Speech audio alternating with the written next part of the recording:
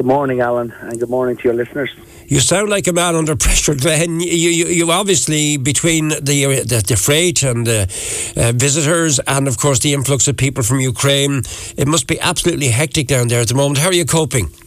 Yeah, Alan, look, it's very challenging environment at the moment, but nothing compared to the challenges and the situation that the people from Ukraine have fled. So, look, we're very happy for Rosslare to do its part. It's not just Rosslare, but it's Garda Immigration, Red Cross, Civil Defence, Social Protection, Wexford County Council, and also the immense support from local volunteers, local SuperValu with Alan, Sean Boyce, and many, many helpers down in the port, doing a great job under a very difficult situation, very challenging situation.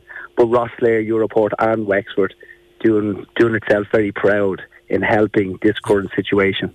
Sean has just messaged me before I came on air. Sean Boyce, you referred to him there. He's one of the coordinators. He said there are 159 Ukrainian nationals due in today. So that seems to be a marked increase. I believe we only had 9 the day before yesterday, none yesterday. So once again, the trickle now becomes an influx. Glenn, 159 is quite a large number of people coming through. Hopefully they're all well. Yeah. We had 100. There was 170 on Monday. It's a very fluid situation. We get to know maybe 18 hours in advance. Everybody does. Stena Line are offering free passage for people who arrive to use the services there at Cherbourg.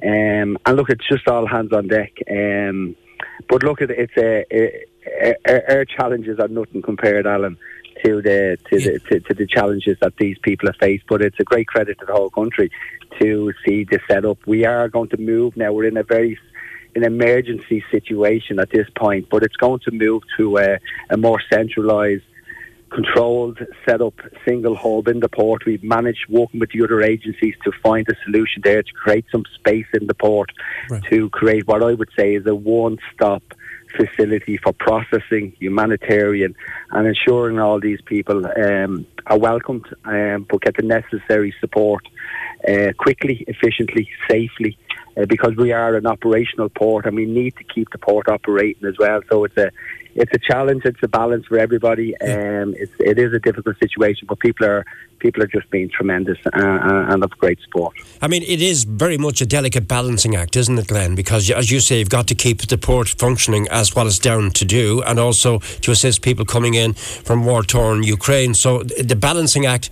it happened so fast? Did it move so fast? Did it catch you all on the hop, or were you able to cope? Yeah, I don't want to compare this to Brexit or COVID, because there's no comparison.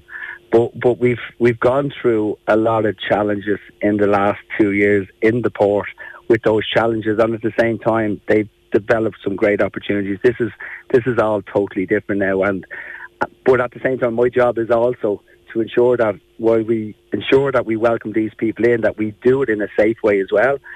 And at the same time, we got to keep the port operational, because we wouldn't want to see a situation where the port would come to a close or a stop or anything like that, because that's not what this should be about. This should be about being able to welcome, support the people coming in, and at the same time ensuring that this doesn't interfere with the day-to-day operations. And look, it's very challenging the initial few days, as it always is. So you start from a day zero, but each day, each hour, people start to work together, more structure, more organisation.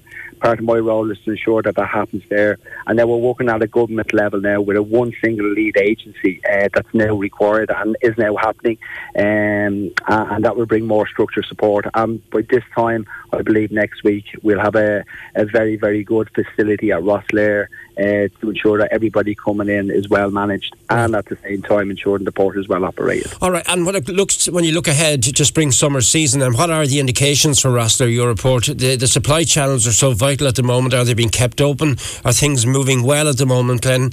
Or have there been further impasse? What's been happening? No. Look, at all services are continuing to operate to schedule, except for weather. 2021 was a record year for Rosslare, where we saw an increase of over 50% in freight traffic.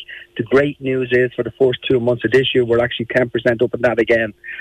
Passenger numbers are returning, and we're looking forward to a very good summer with passengers.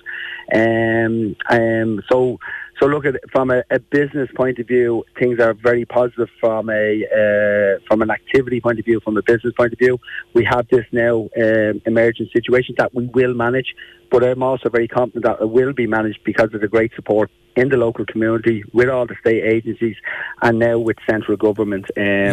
We've also got to get on with our master plan, Alan, on top of this. So, as you know, we've very ambitious plans which will be commencing later this year with the construction of our master plan, construction of the border post inside of the port. We're going through a planning process now. We've commenced for offshore wind.